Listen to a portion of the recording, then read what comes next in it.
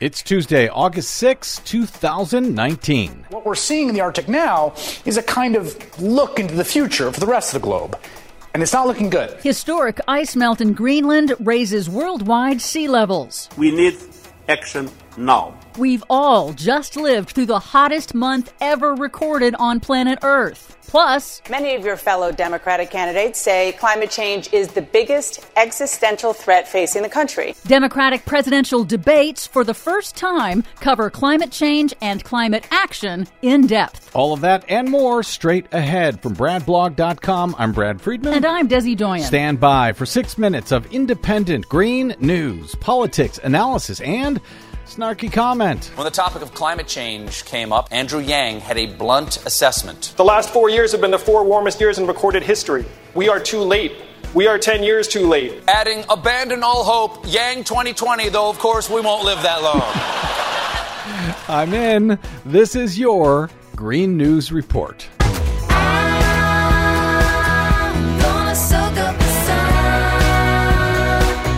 Okay, Desi Doyen, what do you have for us today? Well, first up, historic ice melt in the last week from the Greenland ice sheet amid an unrelenting heat wave. Researchers say Greenland has lost so much ice from its surface in July alone that it has raised global sea levels by a measurable amount, enough to cover the state of Florida in several inches of water.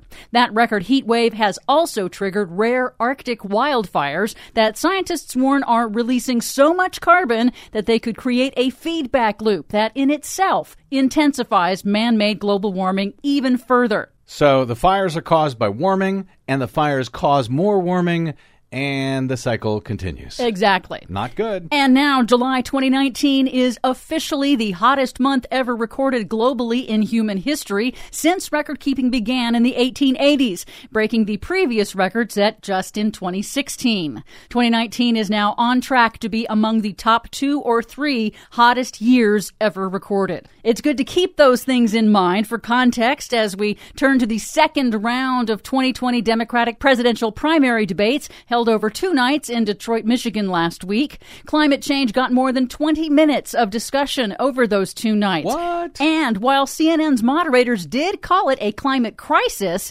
they framed their questions to gin up conflicts between the candidates. But viewers heard a little bit about solutions and policy differences between the candidates' proposals. The progressive candidates defended the Green New Deal framework resolution introduced in the U.S. House to solve climate change against charges from moderate candidates that it's unrealistic. Massachusetts Senator Elizabeth Warren highlighted her green industrial policy plan to revitalize U.S. manufacturing, and both Warren and New York Senator Kirsten Gillibrand focused on investing in innovation to challenge China as the global leader in clean energy technology. Here's Gillibrand. Why not have a green energy race with China? Why not have clean air and clean water for all Americans? Why not rebuild our infrastructure? Why not actually invest in the green jobs? That's what the Green New Deal's about. Vermont Senator Bernie Sanders called for a just transition, a central component of the Green New Deal that ensures fossil fuel workers are not left behind in the shift to a green energy economy.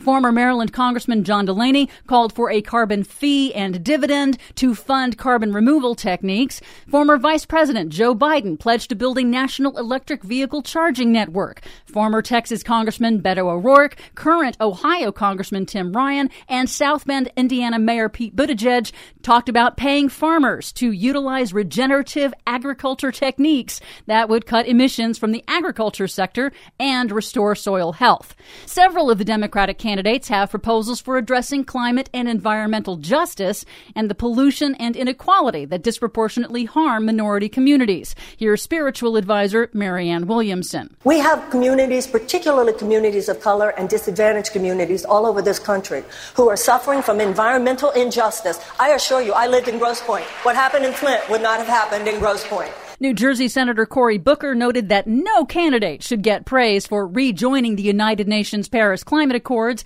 the lowest bar of action possible. Climate change is not a separate issue. It must be the issue and the lens with which we view every issue. Nobody should get applause for rejoining the Paris Climate Accords. That is kindergarten. That is kindergarten. He was, of course, speaking to Joe Biden when he said that. Yes, he was. Washington Governor Jay Inslee, the candidate with the most sweeping comprehensive plans, criticized the moderate candidates for their middling proposals and laid out the stakes in stark terms. The people in this room and the Democrats watching tonight are the last best hope for humanity on this planet. So while the corporate media still does not grasp the gravity of the challenge we face with man-made climate change, it is notable that this is the first time in U.S. history that Americans are seeing political leaders discuss and debate actual policy ideas in a presidential debate. For much more on all of these reports and the stories we couldn't get to today, please check out our website at greennews.bradblog.com. Find us, follow us, and share us planet-wide on the Facebooks and the Twitters at Green News Report. I'm Brad Friedman. And I'm Desi Doyen. And this has been your Green News Report.